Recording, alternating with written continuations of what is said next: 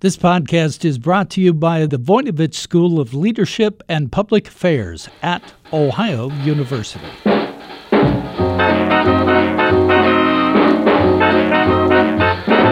Hi, everyone, and welcome to Just About Work, where we talk about everything that might have an impact on your career. I'm your host, Bev Jones, and today our topic is real estate. Our guest is Rosalind Clark, a real estate broker who sells high-end homes in Palm Beach, Florida. She's a Brit, and she started out with a London-based travel company that handled luxury rental properties around the world. She'll describe how she landed in Palm Beach and how she became a major player in this very challenging market. Rosalind will talk about what it takes to succeed in real estate, and she'll offer tips for people who are thinking about a possible career as a broker.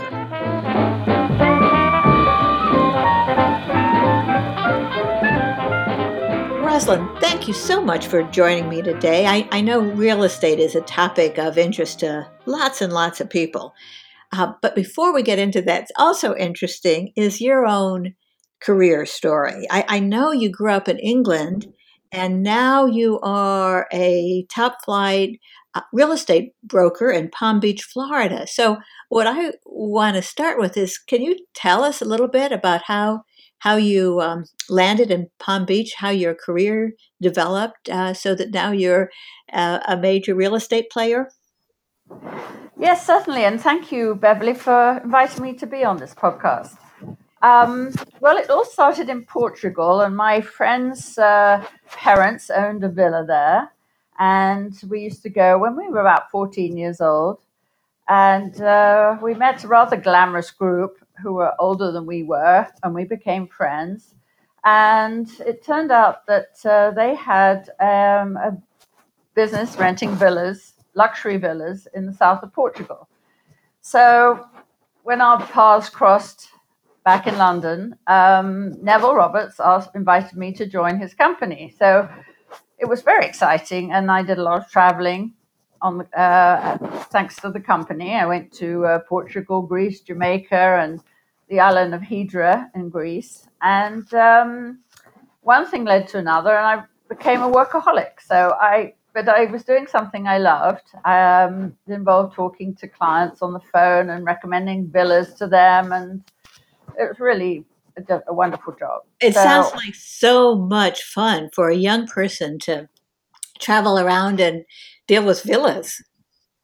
Oh, absolutely. And the people are so interesting that you meet through doing that. So, and there are many stories which I won't bore you with now, but it is quite an experience for a young person. And then they asked me to come to Palm Beach and open an office. So I did that. And then, unfortunately, the owner of the company was rather extravagant and ran the company into the ground. So I was suddenly left here with no job and trying to decide what I should do next. And one thing I decided was I wanted to stay in Palm Beach. Was the weather a factor? Oh, well, it certainly helped after London, absolutely. But I really had made friends, and I enjoyed being here. So it was a difficult decision in a way, but I think it was the right one. So how did you go about starting a career in real estate? I know it's a career of interest to a lot of people who are shifting, and so I guess a lot of people do kind of move over. But in a new community, how did you get started building your client base and kind of learning the local ropes? Well, actually, it was quite difficult for me because I hadn't grown up here. I had friends, but I didn't have maybe the right friends as far as building a business. They were rather like me. And so I basically took one step at a time. And I actually had met people through my real estate, my travel business rentals. And one of these ladies called me one day and asked me if I would list her house. Well, of course, it was an expensive house. It was actually direct oceanfront, And I thought, oh my goodness, what am I going to do? So I contacted my very good friend, Ben Johnson, and I said, would you share this listing with me? He was actually one of the top brokers at the time in Palm Beach, so he knew the ropes. And we ended up selling it to Arnold Scarzy, who was the designer. So that was my first sale. And that's a good starting point. Well, it was a very good starting point, actually. I didn't quite realize that at the time, but yes, it was. And basically, one thing led to another. I actually never went with a broker, which you always have to have a broker in order to operate. But what I did was I contacted a broker and asked them to be my broker and that I would compensate them for being my broker. So I was always basically on my own. And then 1980, got together with two other brokers and we started our own company.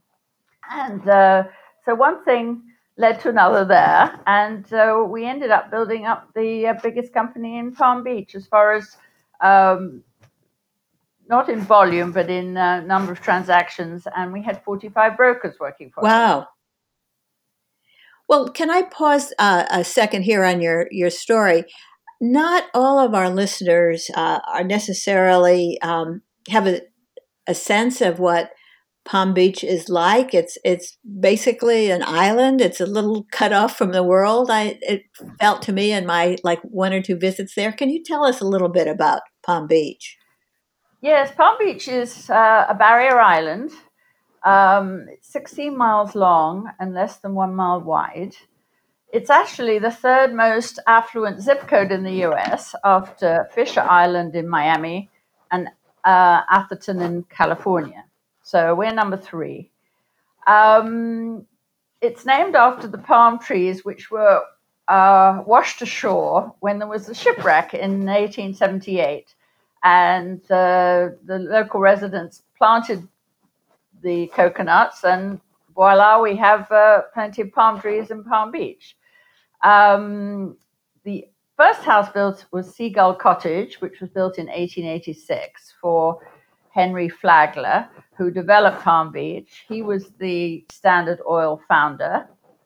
And then it went slightly dormant. There were a few houses built, but not many.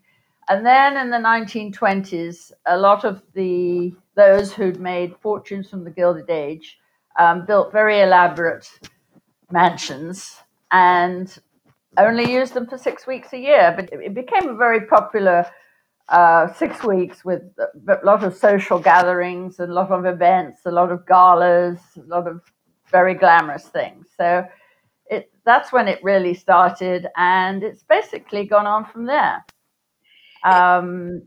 The area's attracted, certainly at that time, plenty of royalty, people like the Duke and Duchess of Windsor and other luminaries. So my sense is that there are floating communities, not people I know, but people who are kind of very wealthy and they can spend a lot of money for a house for 6 weeks.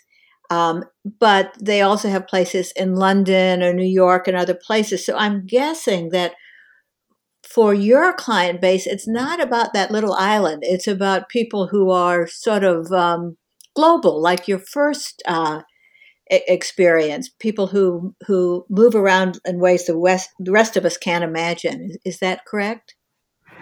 Yes, although I would say the predominant number of Palm Beaches come from the northeast of the States. There is a triangle: New York, the Hamptons, Palm Beach. So mostly I would say northeast and Canada, but then there are people who come from Europe. There are people who come from California. So there are a smattering of people from the Midwest and other areas, but predominantly the Northeast. And of course, this has gone now from 6 weeks to maybe a few months, and people fly in and out during the winter months. They may be working in New York, but they come down for the weekend. So I've got two questions for you, two related questions. One is, what do you like most and least about your real estate activities, as a career? What are the best parts and the worst parts? And then the second part of that is, what do you like best and least about having a career in a very competitive market like Palm Beach? So what do you love about being a real estate maven? Well, the thing I think I love most is the fact you never know what the day will bring. When you get up in the morning, you have no idea what will happen and how you have to react. And so it makes every day exciting. It doesn't get boring in general. So I like that aspect of it very much. I like the fact that I meet a lot of extremely interesting people who I would never meet probably under normal circumstances, and many of them have become very good friends. So that is an aspect I like. I think the minus of the business is that it's 24/7. So it's hard sometimes to make other plans, and you almost have to say to people in advance, well, I will do this, but please know that I might have to cancel or I might have to be interrupted. So that I think is the biggest minus. I often wish one could freeze everything and then you could go off and do what you wanted to do, come back and go back into your work mode. But actually, it is a 24/7 job. So that one, someone has to realize that.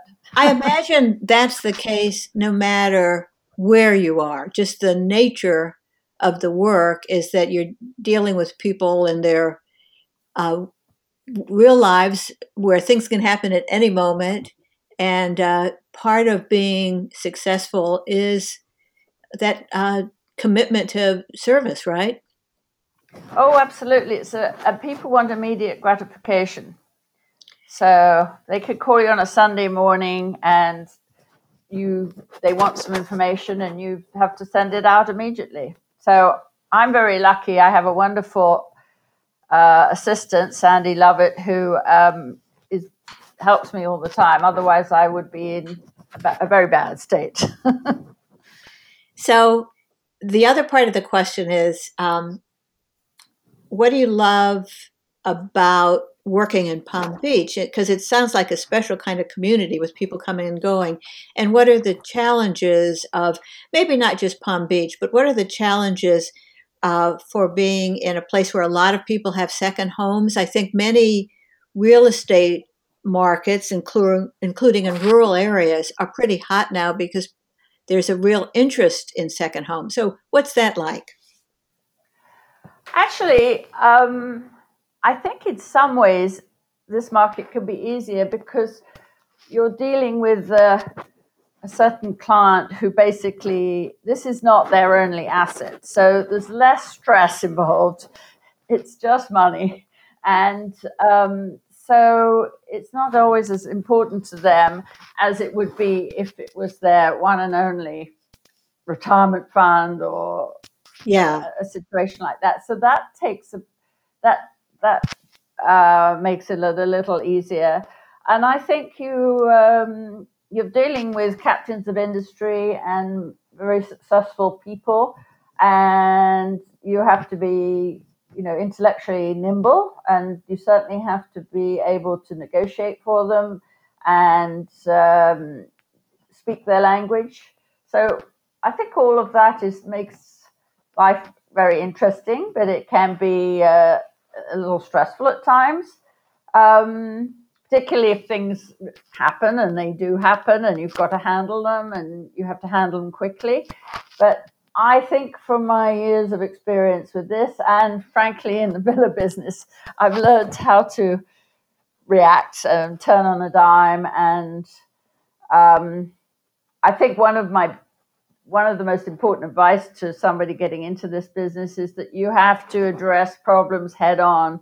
You cannot hide from them, and if you address them and you take the stress of addressing them, and you deal with it. Even if somebody's upset and they're venting, and you get through it and you sort it out, you basically have that client for life, because they appreciate the fact that you didn't run from it, the problem, that you faced it head on and you solved it. We'll be back with Bev after this brief message. Are you ready to make a difference in the world? The Voinovich School of Leadership and Public Affairs at Ohio University can give you the skills to do just that. The school offers a multidisciplinary approach where public policy, environmental studies, and entrepreneurship come together to educate tomorrow's leaders. Learn more about the Masters in Public Administration or Environmental Studies by visiting ohio.edu/Voinovich School.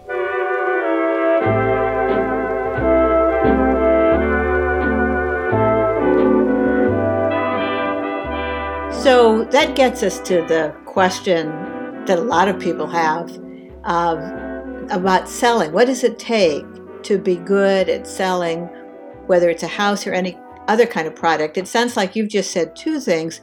One is flexibility. You kind of turn on a dime. And the other is sort of radical customer service. Would you say those are two of the things that you kind of consciously think of as part of selling? Oh, definitely. But it also involves, beautiful presentations. Sometimes I would make a recommendation to a client. They may not always like it. Uh-huh. I've been very successful using a stager in the last year, and I've noticed there's a huge difference in a staged house versus one that is not staged. What makes it worth the cost of staging? How does it impact the potential buyer? Well, I think that they have proved. We use a company called Meredith Bear, and I think CBS did a program on her for their Sunday morning program, and on that program she said, we've actually traced sales and can basically substantiate that the seller gets a better price when it is staged. And I've definitely seen that myself. As far as the buyer goes, I think it makes them get more excited and it makes them see how the house lives. I suppose it's like putting lipstick on or putting your prettiest dress on. It just makes everything look better and more appealing. It's like those home shows on HGTV and other places.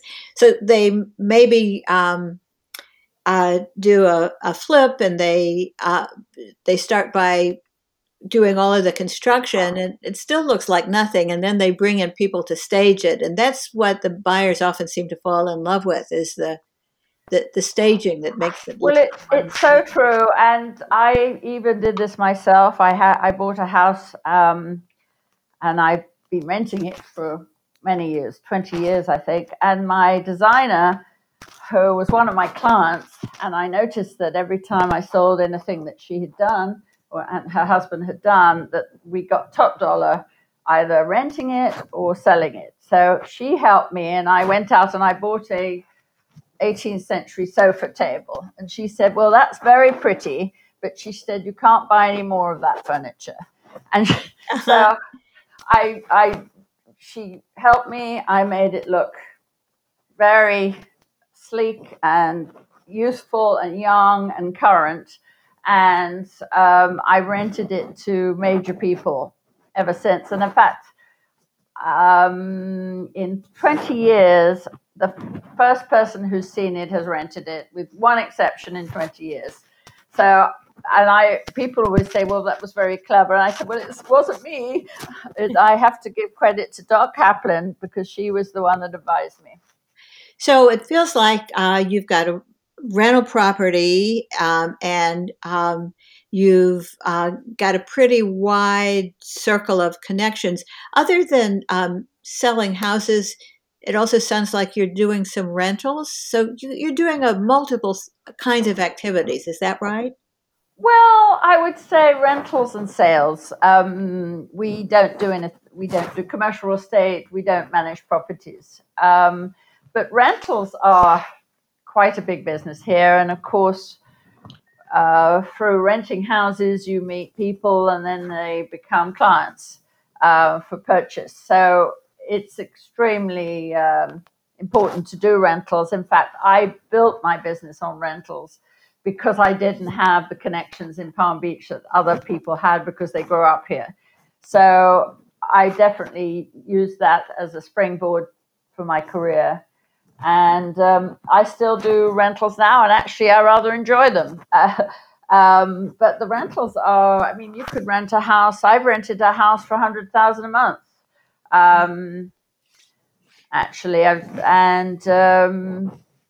rent my own house for very successfully. I'm now doing annual rentals, but it, it's quite fun to do rentals actually. But the thing we're finding now is the market is extremely tight because of the coronavirus, and the rentals are very hard to find. So what is happening, I think it's then therefore pushing up the sale market, because if you can't find a rental, then you have to buy something. Well, let's think about our listeners who might be interested in a career in real estate. Is it your observation, like I said earlier, that it seems like a lot of people turn to real estate mid-career? Have you noticed that? Oh, very much. That happens a lot. And some of them are extremely successful. And I think there may be two ways to approach this, maybe more, but let's start at the beginning. Basically, if you were a young person and you wanted to go into the real estate business, I think I would either get a degree in the real estate business, or I would go and work for a major broker, either as an assistant or as a team member, so that you really learn the business. And then later on, once you've got your feet, you can then start your own real estate business. And that's what I would suggest for somebody young coming into the business. If going back to your question on mid-career, I know a lot of people who came in mid-career with absolutely no experience in real estate, and they've been very successful. So it may be they have a lot of friends they know, they're very personable, they maybe connect with a broker in another area who feeds them business. That's a very common way to build up your business. But it's quite surprising that mid-career people very often haven't had an experience and do very well. I'm thinking of two women I know who've changed careers into real estate and who've done enormously well. And they shared two characteristics. One of them was, I think they'd both been in retail and they had a little small business experience. So that was helpful to them. But in both cases, what really seemed to help them is that they had extraordinary networks, both because they'd sold things, other things, but also they're just people who like to know people. And when they were forced to make career shifts, they kind of looked around and evaluated what they had, and they each had these amazing networks. Is that pretty common, that networking is one of the assets that you can bring to your career? Definitely. And I think if your network happens to be in the area that your client base is coming from, for example, if you're in Palm Beach and you want to specialize in selling $5 million houses or $10 million houses, then, you hope your network is actually with people who can do that. But definitely a network is very, very important. And on the flip side, I have seen people too who just couldn't make it in real estate, and it's quite distressing to watch because, you have to be prepared to support yourself for probably a year or maybe longer without any income while you get your footing. And that's a tough thing to ask someone to do. And sometimes people just don't have the whatever it is that's needed. And it's, in another situation, they might have thrived, but the one they're in, it's not working. And therefore, you have to know when to basically look for another job. Well, it feels like you need a tolerance for risk and you need to have some security before you look at this career. Do you have any other final tips before we say goodbye for people who might be thinking of a career? Well, I think the thing is, I think you have to be able to be prepared for disappointments. But I've found sometimes I've had heart-rending disappointments, and then a month later I've had something happen that absolutely came out of the blue and I didn't deserve, and it was a wonderful piece of good luck. So I think you have to be able to ride that and cope with the disappointments. There are huge disappointments in this business. And it's funny because when I went through one of my disappointments, a friend gave me a rock which said, "Never, never quit." And it's a pretty sort of unattractive rock, I have to say, but it sits on my desk and I look at it sometimes and I think, it's right, never, never quit. You have to keep going. And I suppose you could say that about anything you do in life. You just keep going. I think that's right. An element of career success and success in about anything is grit, meaning that when it gets tough, you don't give up, you just keep marching along, and then the good times come again. Well, Rosalind, I really enjoyed chatting with you, and you've given some good information for people who might be thinking about a career. I think there's lots of opportunities that may not be as glamorous as yours, but this feels like an interesting time for real estate. So thanks for joining me today. Oh, it's been a pleasure, Beverly. This podcast is produced by WOUB Public Media. Adam Rich is our audio engineer. I'm your host, Bev Jones, author of Think Like an Entrepreneur, Act Like a CEO. Today's tip is that you can't plan everything in your career. It's always wise to keep building basic skills like networking and selling so that you're ready to jump when an opportunity does come along. Thanks for joining us today. We hope you come back soon for more good talk about building a rewarding and resilient career.